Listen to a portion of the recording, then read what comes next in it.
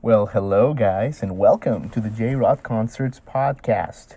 Now, before we get started, I want to say thank you to all of you guys that have subscribed to the podcast and sent messages of how much you like it. I really appreciate it. You know, the podcast has taken a really nice rhythm, and it is because of people like you. So thank you so much.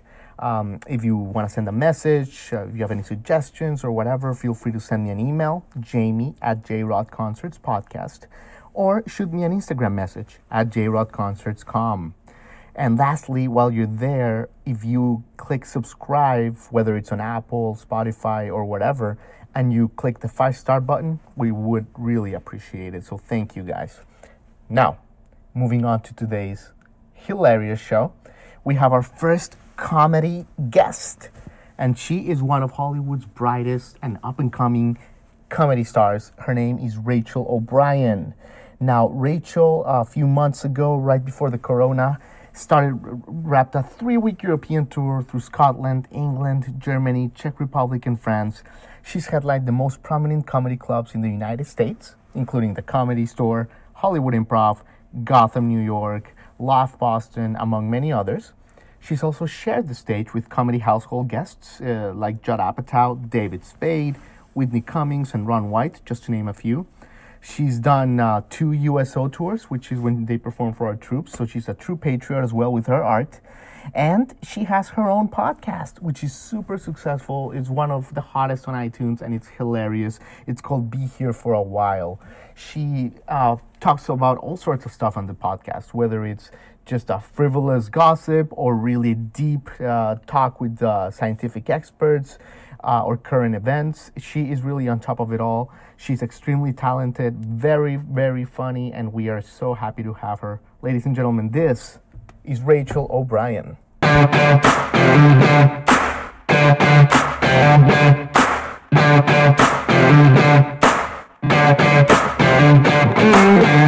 Hey! How are you, Rachael? How are you? Good, good. Thank you so much for joining. Yeah, thanks for doing this. Absolutely. It's a pleasure. You're actually, I was thinking about it, you're the first comedian to come into the show. Oh, really? You know, it's mostly music, right? It's mostly music. You know, we have a bunch of singers, songwriters. We had the tour manager for Madonna the other day, Jake Berry, but never a comedian. So sweet. I feel honored. Well, you know what? You check all the boxes of a rock star, I feel like. That's the biggest compliment you could ever give me, because I truly wanted to be a rock star but have no musical talent. So Exactly. And you're living the hard life in West LA, like Guns N' Roses in the 80s, you know, the Viper Room, Here Comes Rachael, Watch Out. So I actually live right by there. Exactly. So there you go. So it fits in. So thanks for your time, Rach. Thank you. Of course. So first of all, how have the past 2+ months been for you, Rachael? Actually, not that bad, because I've found a way to keep myself entertained. I've started another creative project, so I think I'm just keeping myself distracted with that. So just, I don't know, it hasn't been that bad, besides the fact that there's a lot of, like, you know, obviously concern for older family members. I don't want them to get it, and I'm really, you know, just sad for all the frontline workers and all these people that are at risk. So that whole energy of being worried and sad for people is definitely weighs on you. But I guess my own, like, personal, like, mental health and productivity has been fine. Okay, that's good. Yeah, and you mentioned in your podcast, by the way, you have a great podcast, Be Here for a While. Everyone should definitely check it out. You mentioned recently that you've developed, through quarantine, a passion for potato chips. So, you know, so what have you learned from this, you know, academic study, dissertation of... Why do I say these things out loud and then later? They're just, they're just a really good comfort food. And if you get the right sour cream dip, it can just be a very enjoyable thing to snack on while you're working, writing new jokes, or this new Sure. podcast I'm working on. Yeah. Sure. The right dip has to be like the right texture, not too strong. Or Oh yeah, and I make it fresh. You gotta oh, pour the Lipton onion dip into the sour cream, let it sit for a bit. It's a whole thing. It's a process, really. pro level. That's awesome. Okay, so yeah, definitely want to talk about your podcast in a minute. Want to talk about your future projects and your whole thing. But want to start in your early life, if you will, a little bit. Okay. So you were born in Oregon, right? Yes. How was your childhood like? Were you like around comedians in your family? Was it an artistic family? What type of how did you grow up in Oregon? Well, my parents aren't comedians, but they're very funny. So I grew up around like a lot of humor, and my childhood best friend was or is also really funny, and we were just very goofy, weird kids who just like kind of immersed ourselves in like acting out Saturday Night Live sketches and scenes from movies, and like we were really like, we would take like book reports to like the next level. Like when people would just have like a poster, like we would improvise an entire scene. Like we did one on Vietnam, and I think we must have just seen Forrest Gump because we had like Forrest Gump accents, and we like made a picnic in front of the class, and like so stupid.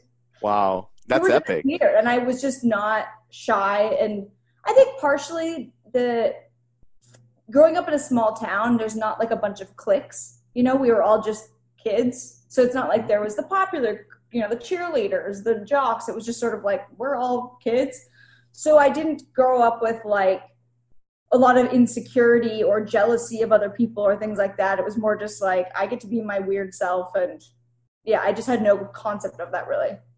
That's excellent. That's great. So you were doing like Second City skits when people were doing show and tell of like whatever. Yeah, pretty much. That's epic. Okay, cool. So you grow up. When did you start writing comedy? Like I know you went to the University of Oregon. You stayed in Eugene, right? Yeah. What did you do in University of Oregon? Were you into writing, or what were you up to? My first year at school there, all I wanted to do was move to California and just start pursuing the entertainment industry. But my parents obviously were not just going to let me do that. I needed to graduate college, and by transferring, it would have just probably prolonged the time, and I had a scholarship to University of Oregon. So I just like put my head down and decided I was going to graduate in 3 years. So I graduated when I was only 20, or that's when I like got my diploma. But then I think I had to take like a month of summer classes and ended up being 21 when I was totally finished. But yeah, so I just decided like to choose like one of the easiest degrees, which was political science, to get through. And I knew that because that's what all the athletes were taking. So I was like, all right, it's clearly there. Yeah. So yeah, so I just finished quickly and then started my career in LA, or attempted my career. Yeah. Okay, but you went to UCLA, correct? A year or two after moving to LA, I went to UCLA. Gotcha. Okay, and what were those first couple of years like in LA? Just like auditioning, like trying to just be like, I auditioned for a lot of commercials. I also had like a print modeling agent. So I was going out for those castings and acting thing, going to acting classes. But I really hated that. First of all, that was all based on, acting, you have to have talent too. But in the early stages when you have no credits, it is sort of just based on looks and things and, connections. And I kind of just hated that you're basically just waiting for someone to give you a job or the opportunity to act. And I was like, this isn't very proactive. And so that's when I applied to the professional graduate program at UCLA screenwriting.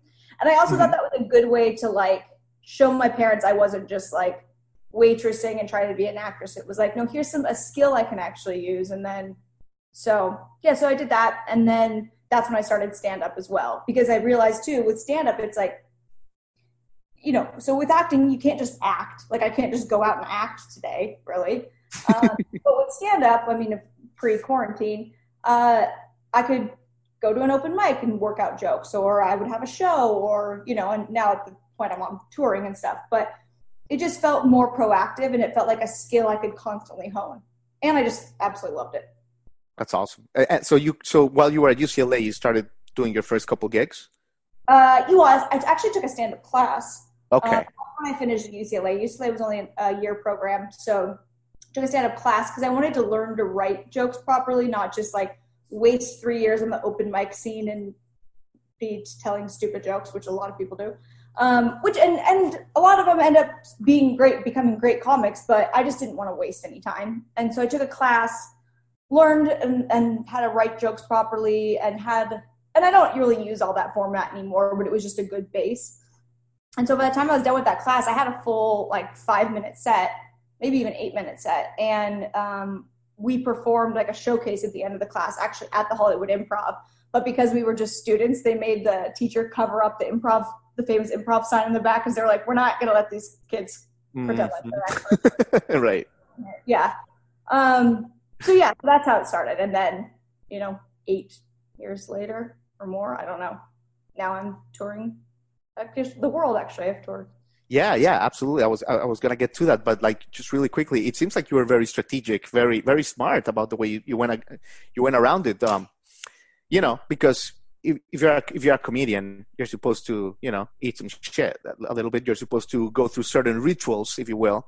Oh yeah, I definitely still have moments where I eat shit. But yeah, I guess I had somewhat of a plan, and I'm just very hardworking. Like I could have never been the person that was like, I'm just going to sleep on my friend's couch, smoke some pot, and then go do a couple, open mics at night. Like it was like, I needed to like have a regimented schedule of like, I'm going to write these jokes. I'm going to go do this at night. But I also, had to have like somewhat of a day job because I needed to pay my bills.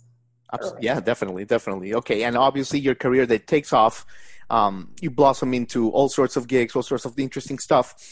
You mentioned you're a touring artist, but before we get to the international part, I know you perform for the troops for the USL.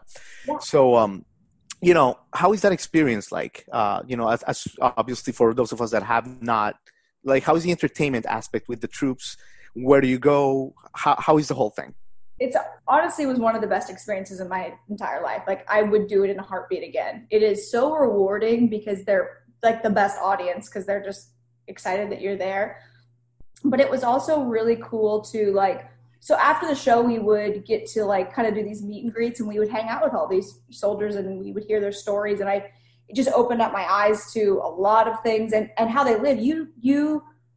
Well, certain bases, like most of the bases in Germany, those were like, they almost seem like they're like a little city, like they're like a little American city on there. There's almost like a Walmart and then like a hotel. So there was like a hotel that we would stay out there. But a lot of the other places, like the Shape NATO base in Belgium and the base in Kosovo, you're sleeping in the barracks that the soldiers sleep in. So in Kosovo, we're literally in essentially like barracks or like little cabin things. So it was me and Jill Kimmel, my friend who went with me. She's Jimmy Kimmel's sister, actually.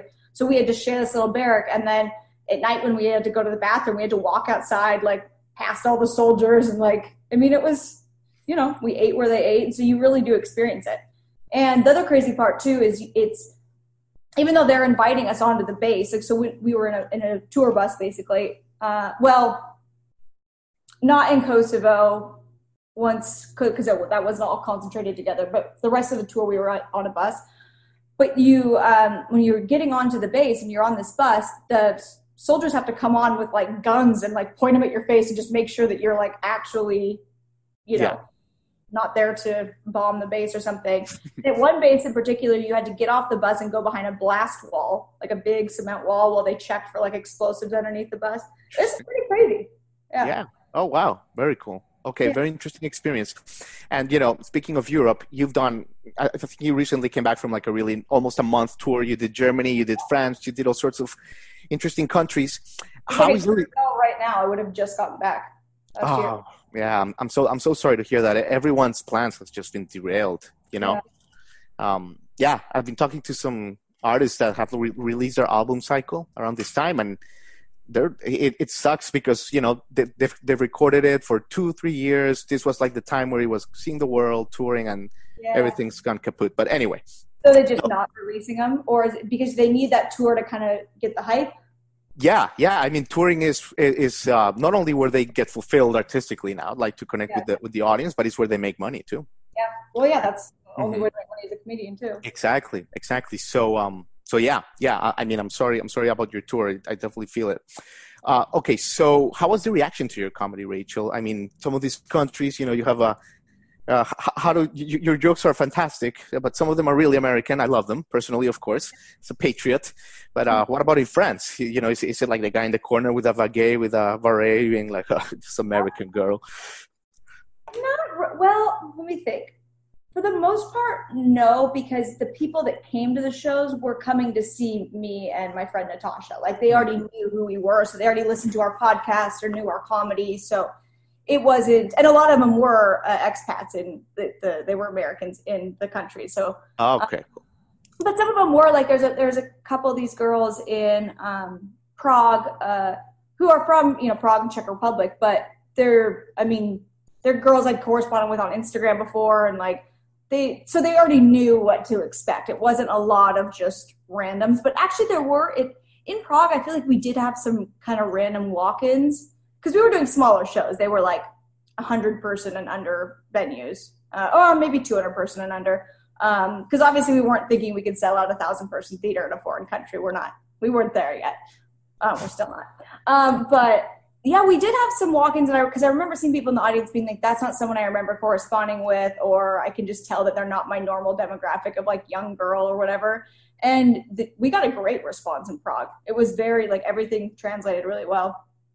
I mean, that's great. That's great. And for anyone that wants to connect with your jokes on a friendly banter, of course, your podcast, Be Here for a While, is out on iTunes. Super popular.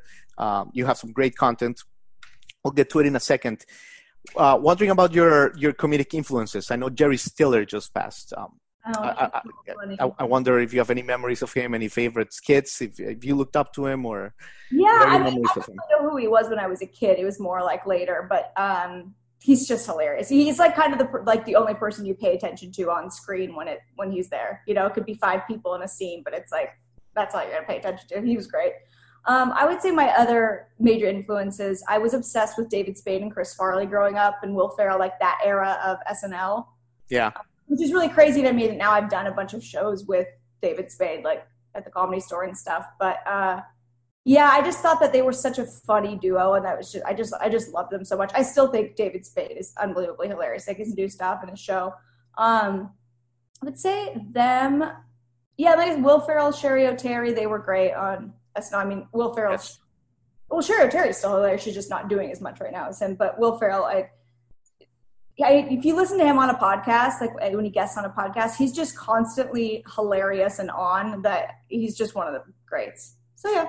Yeah. I mean, Will Ferrell constantly. I think the other day, I don't know if you saw it. He Zoom bombed a meeting of like the football players, Seattle Seahawks players. Oh, really? Oh my God, hysterical. So I guess you have the coach introducing the new players, and then he's like, "Okay, we're going to introduce the new player of the team," and you see all the players are like, in the little squares, all bored and rolling their eyes, and boom, he bumps Will Ferrell. Oh my God, that's so funny. Yes, he does kind of things a lot. I guess there was a story of he was at a Lakers game, and he just got this idea that he wanted to pretend to be I think it was a referee, or maybe what are the other people who would stand on the, I don't know. Security, usher, something like that?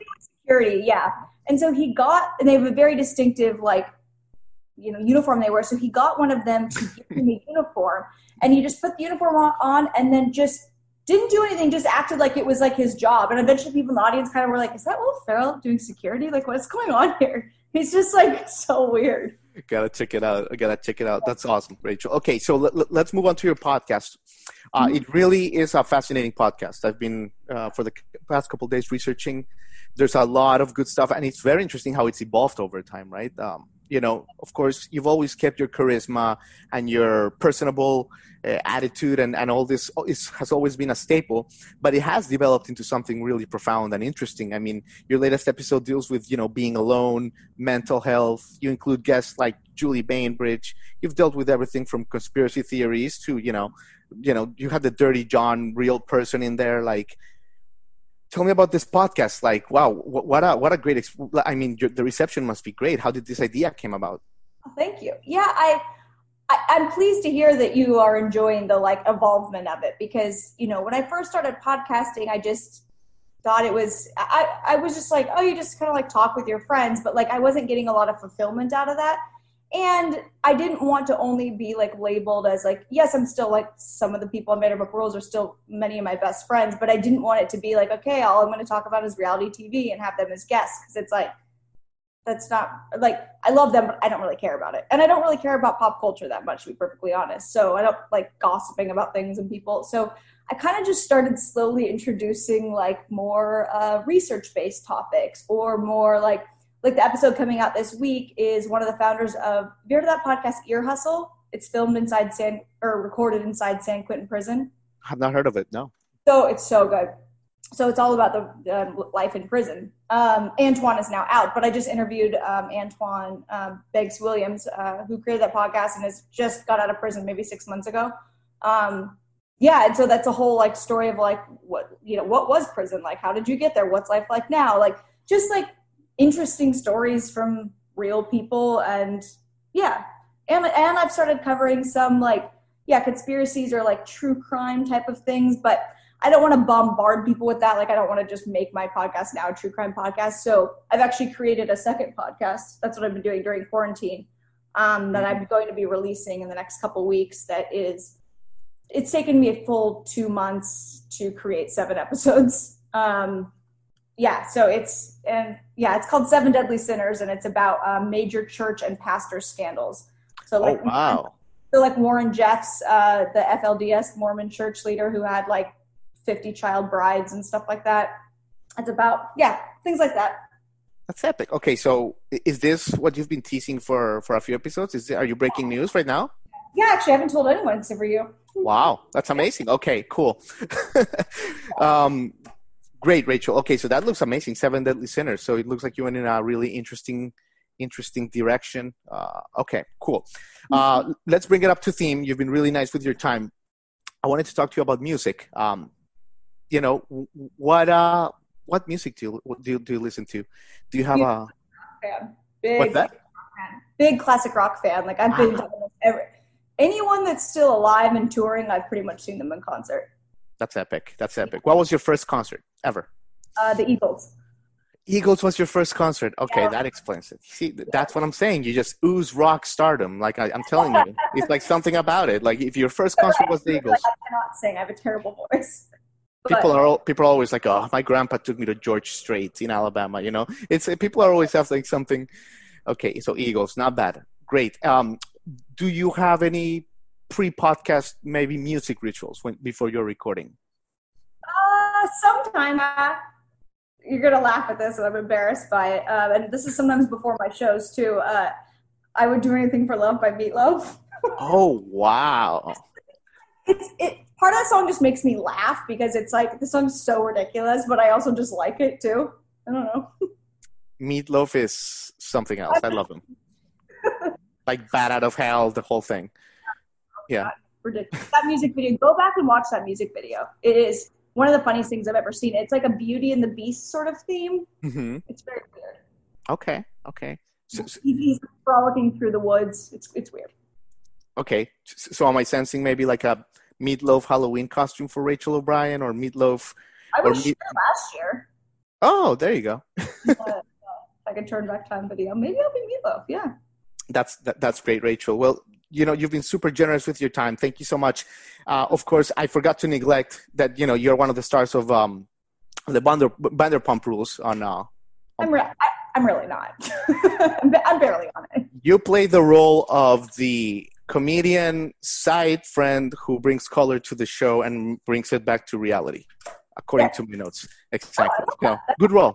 That's a good way to put it. Yeah.